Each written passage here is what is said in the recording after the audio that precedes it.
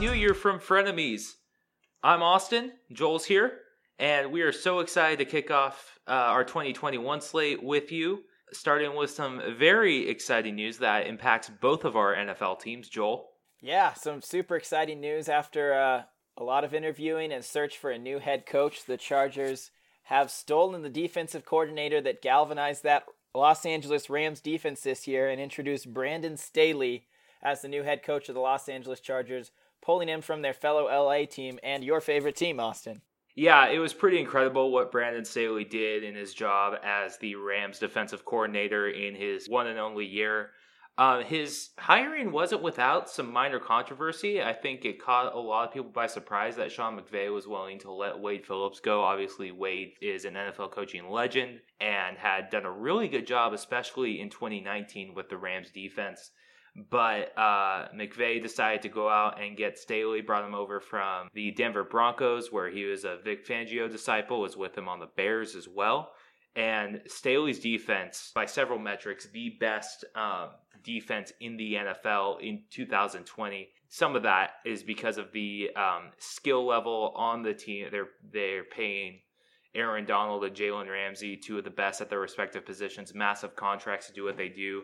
But even still, like, Donald had another customarily spectacular year. I think you could argue that Jalen Ramsey had a career year at the cornerback position. He especially showed up in big games against the Seahawks with DK Metcalf, the Cardinals with DeAndre Hopkins. And even beyond that, several kind of role players on the Rams had spectacular years. Leonard Floyd, especially on the defensive line. Troy Hill had some big takeaways in the secondary as well. John Johnson played really well. The other cornerback, Williams, played really well. Yeah, I'm going to get into some stats here, but yeah, I think, Joel, what kind of surprised you? Because I remember it seemed like all the noise had been building towards Brian Daboll. And then I remember Al Michaels gets on, he's calling the Bills-Ravens game, and he gets on the mic and says, you know, everyone says Brian Daboll is going to the Chargers. I talked to him today, and, you know, I'm not so sure. And that kind of caught me off by surprise because Al Michaels isn't someone to say something like that. He's not an insider. He's a sports broadcasting legend. I figured he's not putting himself out there like that unless he really knows something. And sure enough, the day after the Rams season was over, the Chargers, as they put on their social media, got their guy. Right, yeah, it was honestly surprising for, I think, a lot of Chargers fans and just fans across the NFL. It was being reported by multiple trusted analysts saying that Brian Daboll looked like the lead candidate for the job. They had interviewed a number of people. They interviewed Eric Bieniemy from the Chiefs. They also interviewed Robert Saleh from the 49ers. And I honestly didn't really have Staley on my radar at all. I was thinking it was probably going to be either Bieniemy or Daboll.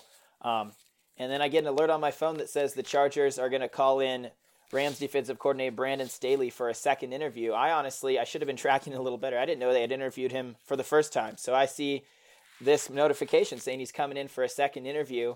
And then later that night, the report comes out that the Chargers have hired him as their new head coach. So I was quick to head to social media and head to all kinds of different things to do some research because I was surprised. I was very surprised. I was like, wow, the Chargers went a defensive route. I kind of thought they were going to bring in someone to mentor Justin Herbert and help further that offense along they did do well this past season. The offense was not the issue. So I'm excited for Brandon Staley. He's a young, energetic coach who's obviously had an immediate impact wherever he goes. In just 1 year with the Rams, they were the league's top scoring defense. And I think he has a lot of good pieces to work with this Chargers defense. And I'm excited to see him have his first shot at a head coaching job. He seems like a very dedicated, hardworking man. He said in his press conference he was going to focus first on relationships, and I really liked that part of his press conference. The relationships built inside that locker room with each other, with the coaching staff, and just trusting. That whole process is going to be key for the Chargers. Really a team that underperformed this year with a lot of talent and a bright future in 2021 under new head coach Brandon Staley. Yeah, it's going to be really interesting to see. I will say this. Like I mentioned, the Rams have some real stars on defense. They were a good defense before Brandon Staley got there, but it seems like he really took them to another level. Like you said, they were the lead scoring defense in the NFL. They were the only defense in the NFL to allow fewer than 300 points. They allowed 296 total points on the season. They allowed the fewest passing yards and the third fewest rushing yards. So they were really multifaceted in a lot of areas, which is something you don't see with every defense. The Tampa Bay Bucks, for instance, allowed the fewest rushing yards in the NFL, but they really struggled in their secondary all season long. And it really isn't until the past couple of weeks, especially last week against the Saints in the divisional round, that we really saw the secondary made an impact for the Bucks. That's something they had been missing pretty much all season long. So the Rams, really good, multifaceted defense. Again, not just their stars, but their role players, their secondary guys, not just their defensive front, but also their defensive backs made a huge difference. Yeah, I'm just really excited to see what Brandon Staley does with guys like Chris Harris and Joey Bosa, and Derwin James, knock on wood, hopefully he's healthy for once. And yeah, it's going to be really interesting. I think for me, Joel, I want to get your take on this, but the biggest thing for me isn't just who he brings over to kind of run the offense and continue Justin Herbert's development, but also how he handles game management, because I know that was a huge problem with Anthony Lynn that helped lead to his firing. Yeah, it's going to be interesting. That was a huge glaring flaw for the Chargers this year. He comes over, does not have a D coordinator or an offensive coordinator hired yet, so that'll be interesting. I'm not worried about the D coordinator position really at all. Obviously, the guy is a wizard when it comes to defense, and you've seen that. I know he's going to hire the best guy for the job. I trust him. But offense, a lot of people, like I mentioned earlier, were thinking they were going to hire an offensive mind to come over and really unlock that full potential. I think the Chargers, as a team and the ownership, made a statement with hiring a defensive-minded coach, saying they trust the offense and they do like where the offense is at right now. So they're going to bring in someone, I'm sure. There's rumors that Pep Hamilton, the former coach of the LA Wildcats, go Wildcats. Go Wildcats, baby. But he came over as the quarterbacks coach this year and really groomed Justin Herbert, and he blossomed into one of the best. Well, in my opinion, he's a surefire lock, should be, for Offensive Rookie of the Year. He had an amazing year, and the Chargers' offense was very explosive at a lot of times during this season. So I think the team as a whole just made a statement saying, hey, we're going to focus on this defense because our offense got us points. They got us those leads, and it was game management and it was defense that lost those leads and ultimately lost us those games. So it'll be interesting to see who the Chargers go with coordinator. Maybe Pep Hamilton, maybe someone from the outside. I know they're interviewing a few people, and we'll kind of see what happens with that. But yeah, the game management is going to be something I will be watching intently because I've ragged in the past after heartbreaking Chargers losses in this past season on how Anthony Lynn just cannot get the right guys out on the field. On like special teams, there's not the right amount of people. They're allowing punt returns. We're the worst special teams. We're going for it on fourth when you don't think you should, and just terrible game management decisions. So Brandon Staley, obviously he's never really coached an offense in that type of game management situation, so it'll be interesting to see who we hire as that coordinator and his game management skills. But yeah, looking forward to Brandon Staley and his fam coming over. We were making a joke earlier. Obviously, the Rams are based out of Thousand Oaks and the Chargers are in Costa Mesa. But as far as game day, Brandon Staley will be going nowhere different for home games. He'll be right there at SoFi Stadium. It's true. So not a far move, at least as far as game days go. We'll see where, if he ends up moving closer to Costa Mesa, where the Chargers are based out of. But yeah, I'm excited. It's a new era for the Chargers. And looking forward to seeing what Brandon Staley does, and high hopes for the future. Yeah, I think you said it. He will be going to the same place on game days for sure. For anyone who knows LA, knows that Costa Mesa and Thousand Oaks are not the same place. They are on completely different sides of LA. To drive from one to the other, I'd say you'd have to leave at least about 3 hours of travel time, especially with traffic. So I hope he and his family are able to move. Orange County is a beautiful place. I'm sure they'll be happy with the move. But for everyone making the jokes, oh, haha, he's not going to have to move. Y'all don't know LA. You're just kind of exposing yourself there. I will say, kind of, you touched on it.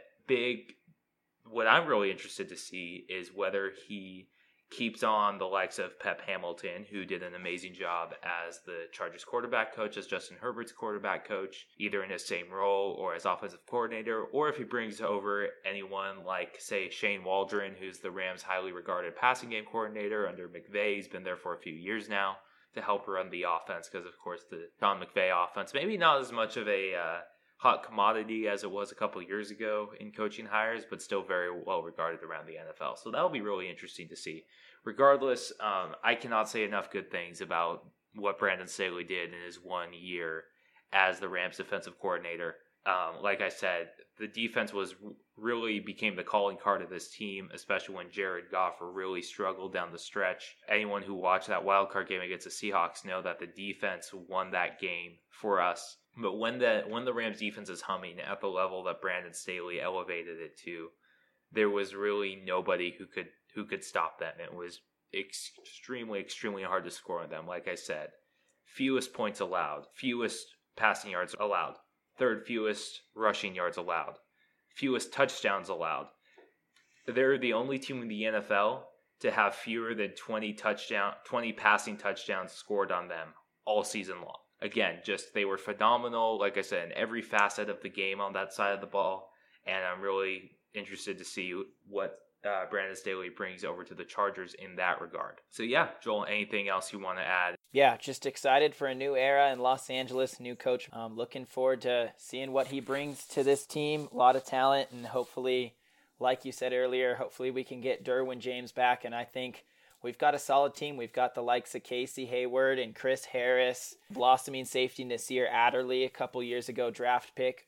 Played really well this season. You've got Melvin Ingram and Joey Bosa. We're going to be getting back linebacker Drew Tranquill, Kaiser White. I mean, I'm just naming off the talent there. It's clearly there, and Brandon Staley has shown that he's shown that he can unlock that talent to a very high potential. Like you said, a lot of the Rams who we probably didn't really know the names of going into this season had great seasons, and that was a lot due to his excellent coaching. So I'm looking forward to seeing those Charger players who are good but haven't quite unlocked that great potential, that lockdown potential. I'm looking forward to seeing him hopefully unlock that and really get this defense humming. And hopefully I can say at the end of games next year that I can say, hey, the defense won us that game. I haven't said that in a while for the Chargers, and I would love to say that as well as the offense putting up points. So complimentary football would be huge, and I'm looking forward to seeing that hopefully happen this season for the Chargers. Moving on now, we're going to move over to Major League Baseball, where there is one free agent who still hasn't signed yet, who's kind of dominating the news right now. He's been dominating the news for a while, even before he was a free agent, but because he's a very unique personality, both on and off the field, very special player, very popular off the field, really knows how to leverage social media in a way few other baseball players do. And that's Trevor Bauer, the honorary commissioner of Major League Baseball. There's definitely been a lot of talk that the Angels might be interested. Now there was a report from ESPN's Jeff Passan the other day that the Dodgers might be looking to get interested. He is a native of Southern California, grew up, so it'll be interesting. It definitely looks like both of his hometown teams are interested in signing him. Yeah, I obviously, as an Angels fan, would love to see some pitching come in. And you know, I don't know how much I can read into this because social media is like a tricky thing, you know, but on December 4th of last year, Trevor Bauer tweeted out, "Hey, at Halos fans, you up?" And that caught my eye immediately. I said, yes, I am up, and I'm excited at that prospect. Trevor Bauer did tweet that, and I don't know if he's just playing with Angels fans' hearts or why he would say something like that, but I'm hoping that the Angels can make a strong push. They've already added several pitchers. In fact, while we were just recording this podcast, I got a notification saying we signed left-hand pitcher Jose Quintana. So Perry Minasian is making moves. He's cutting off some people who didn't perform for the Angels the past year. Hansel Robles, Noe Ramirez, no longer on the team. You're probably tired of hearing me complain about them, but no more. They're not on the team anymore. So they're bringing in some pitching. Perry Minasian hopefully can make a strong move to bring in Trevor Bauer because that would really just galvanize that bullpen. And he's an electric player, obviously fun to watch on and off the field, and would love to have him in Anaheim. Yeah, I don't know how we both forgot to mention this, but he's also the defending ERA champion and Cy Young Award winner. So, you know, he has that going for him. Yeah, not bad. Yeah, obviously very shortened, weird season in 2020, but still 173 ERA in 11 starts, 2 complete game shutouts. He also led the league in ERA plus and WHIP. A very, very dynamic pitcher, dynamic personality. Again, he's got Southern California roots. Went to Hart High School in Santa Clarita. Went to UCLA. It's going to be very interesting to see how this plays out. I know a lot of teams, a lot of fan bases covet him. The Angels, as we've said numerous times on this show, I think probably have the biggest glaring pitching need out of any team that hopes to contend for the playoffs in the near future. From the Dodgers side, this really makes sense if they want to enter the arms race with the San Diego Padres. Obviously, the Padres already have a young, dynamic core, some older playoff-tested veterans too, and Eric Hosmer and Manny Machado. They have a really good core of position players. Fernando Tatis Jr. obviously is one of the best young stars in baseball right now. AJ Preller has been setting the league on fire with not one, not two, but three major blockbuster trades for high-caliber pitching. Former Cy Young winner Blake Snell, former Cy Young finalist and a superstar pitcher in his own right, Yu Darvish, and then young Pirate starter Joe Musgrove as well. All three great pitchers that really kind of help ballast the Padres rotation, along with the likes of Chris Paddock. The Padres are really, really gearing up to take their best shot at the Dodgers next year. I think it's going to be interesting to see what happens in that sense. The Dodgers are obviously the defending world champions. They have a really good core of pitchers in their own right. Their bullpen looks as solid as ever. They did bring back Blake Trinan, which I think is a great move. They still have Clayton Kershaw. They still have Walker Buehler, who looks like their unquestioned ace now. Their pitching depth is a little shaky behind that.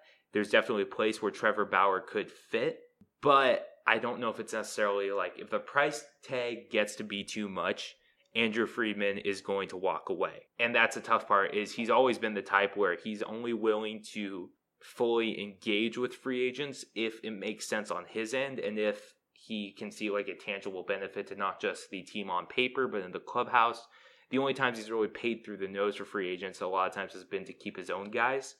Breaking the bank for a guy like Trevor Bauer, especially when you have the Mookie Betts extension, when you have Cody Bellinger and Corey Seager bound to hit free agency before too long, I understand the move.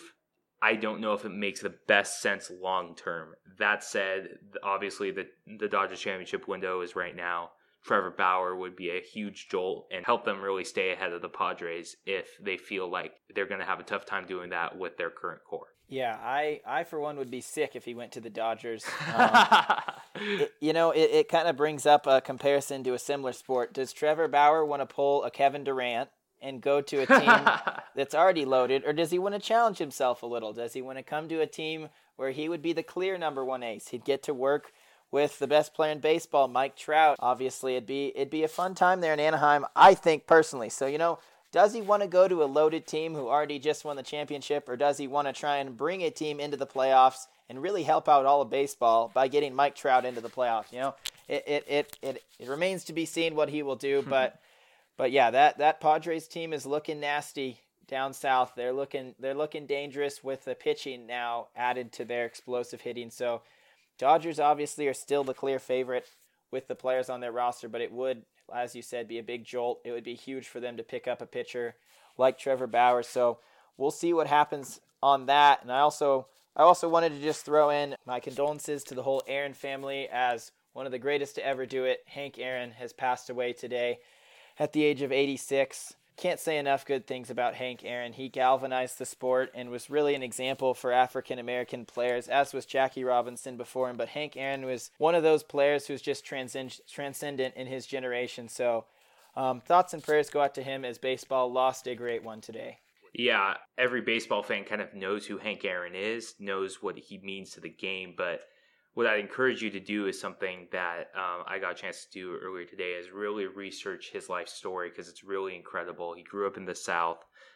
His family was targeted by the KKK.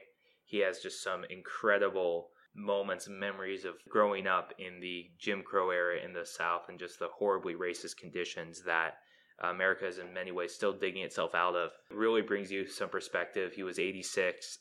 If you haven't got a chance also to listen to Vin Scully's incredible call of his 715th home run, which he hit against the Dodgers, I encourage you to do that as well. Just an incredible guy, incredible ambassador for baseball, just like the late Tommy Lasorda, but also just an incredible ambassador Hank Aaron was for African Americans in the sport. And I think, his voice will definitely be missed. For our last topic, we're gonna shift over to the NBA. My Lakers are currently 12-4 as of this recording, with they are first place in the Western Conference. Joel's Celtics are 8-5. They've had some COVID issues, most notably with their star Jason Tatum, but they're still right in the thick of it with the Eastern Conference. It's going to be interesting to see if that remains in the next few weeks now that the Nets have all three of their stars, including James Harden, healthy. But Joel, what are some of your takeaways from the first 13 games of the Celtics season? Yeah, so the Celtics, I believe, I like the pieces that we have, but as you said, we've ran into some struggles with some contact tracing, with some COVID. Obviously, we just got Kemba Walker back as he was dealing with some knee issues, had to have a little minor surgery on that he was recovering for. We knew he wasn't going to be back to start the season, but I've liked what I've seen from, obviously, when Jason Tatum and Jaylen Brown are healthy. Those two are a pretty deadly combo. I mean, they are, as we've said so many times, they're budding superstars in this league, and those two, when they get together, are good. I've liked the contribution. Tristan Thompson's he hasn't been great, but he's been good. He's been steady. He's been getting those rebounds, and someone I've also actually been really impressed by, and he actually won us a game early in this year, is the rookie from Oregon, Peyton Pritchard. With those guys being out and with some COVID issues, the rookie's seen a lot more playing time than probably all of us expected, and he's shown a lot of grit, and he's scored double-digit points in a few games, and he's in the right place at the right time. He clearly knows the game, so I'm feeling hopeful about it. Once we can get Jason Tatum back, obviously, we just came off a pretty embarrassing loss to the Knicks, and I just want to forget that. But hey, to be fair, so did the Warriors. So you know what? The Knicks seem to be somehow embarrassing a lot of people, and I would be higher on their long-term potential if I wasn't just looking at NBA leaderboards and seeing that Julius Randle and RJ Barrett were averaging like 42 minutes a game each. So welcome back to the NBA, Tom Thibodeau. Yeah, I don't know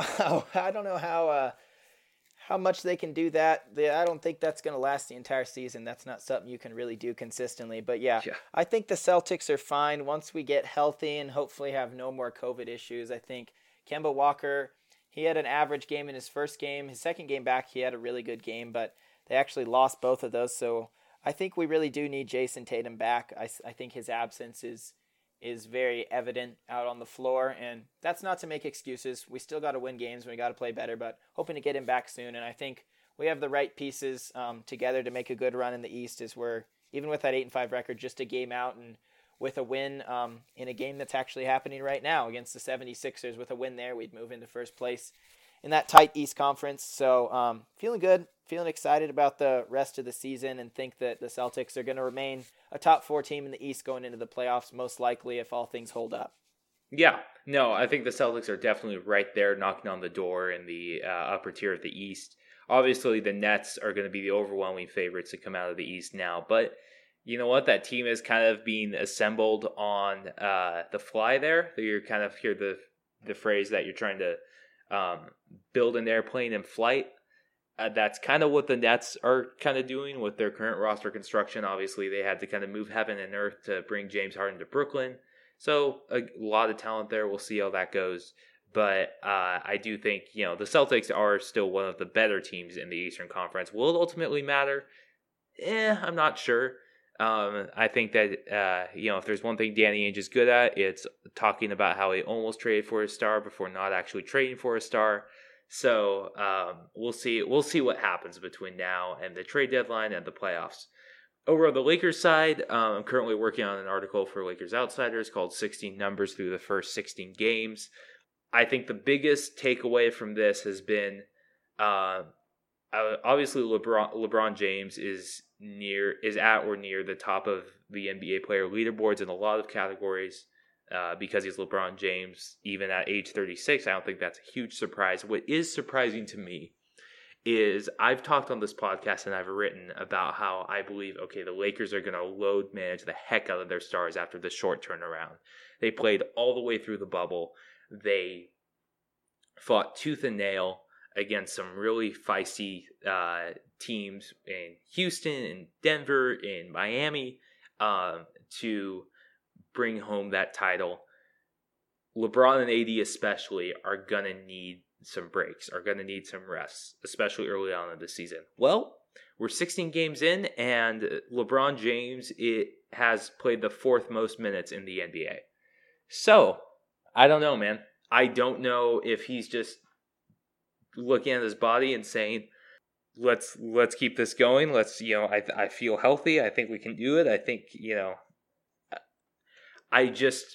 he's at the age now, and I witnessed this with another generational superstar in Kobe Bryant, is where, yes, these guys can will their bodies to do some amazing things, even in their mid-30s.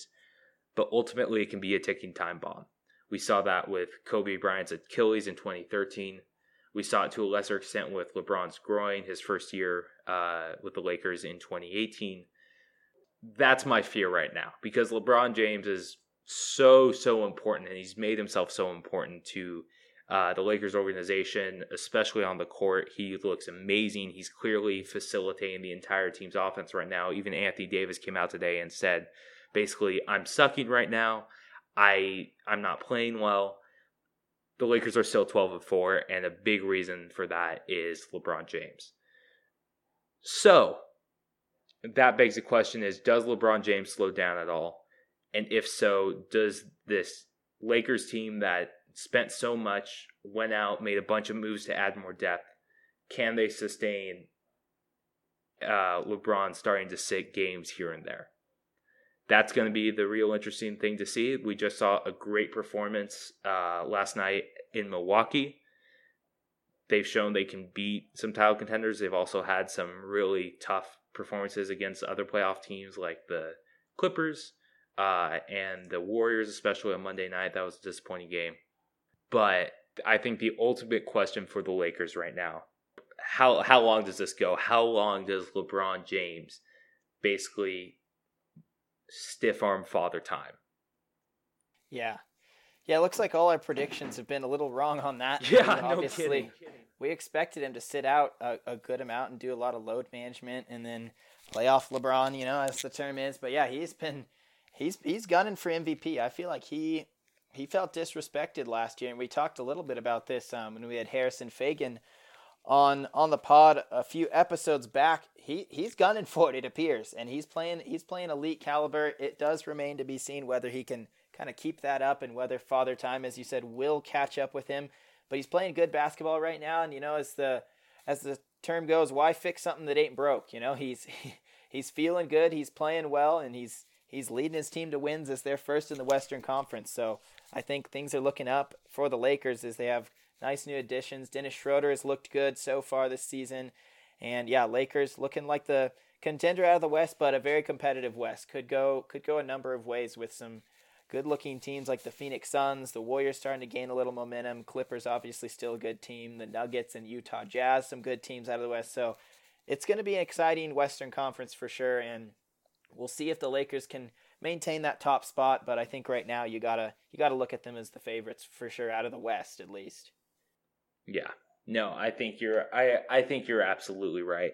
And I think that, I think the Lakers are in good position regardless. I'm just, right now, my main concern is LeBron James and to a lesser extent, Anthony Davis's health. Davis has been resting more frequently. So he's also far younger.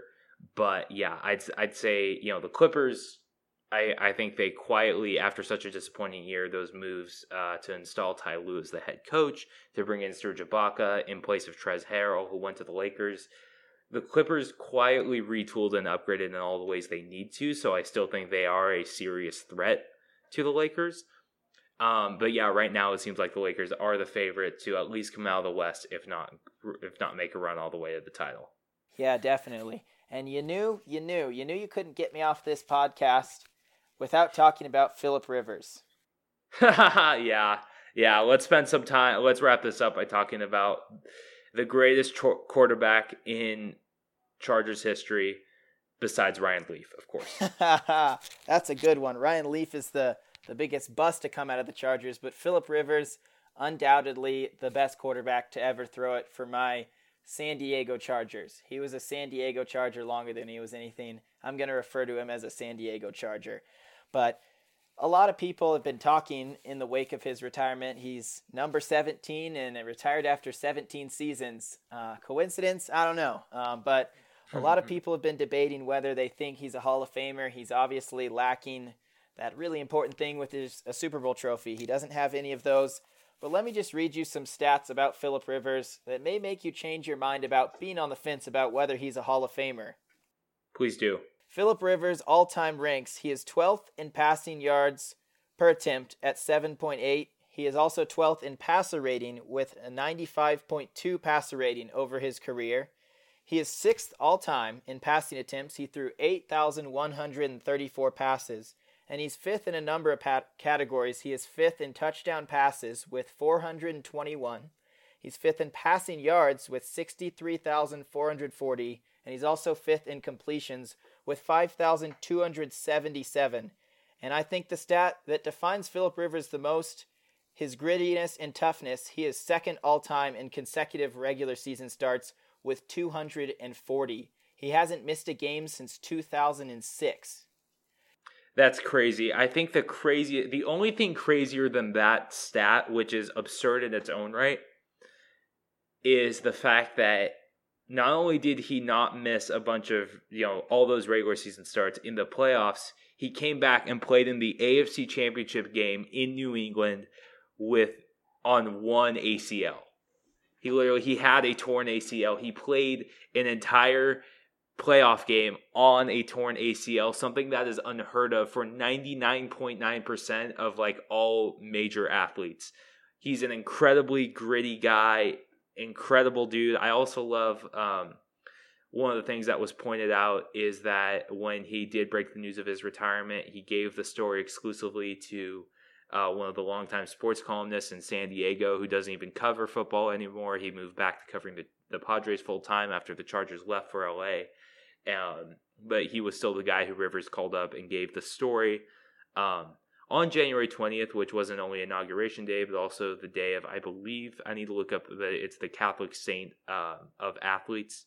It's supposed to be the holiday for that dude. Rivers obviously a devout Catholic, so even the day symbolized a lot to him. Best of luck to him in his career coaching high school football in his home state of Alabama. I can just imagine him as the passionate, loudmouth high school coach right now. That'll be a joy to see. I'm sure we'll see some fun highlights of that in the coming months and years. But yeah.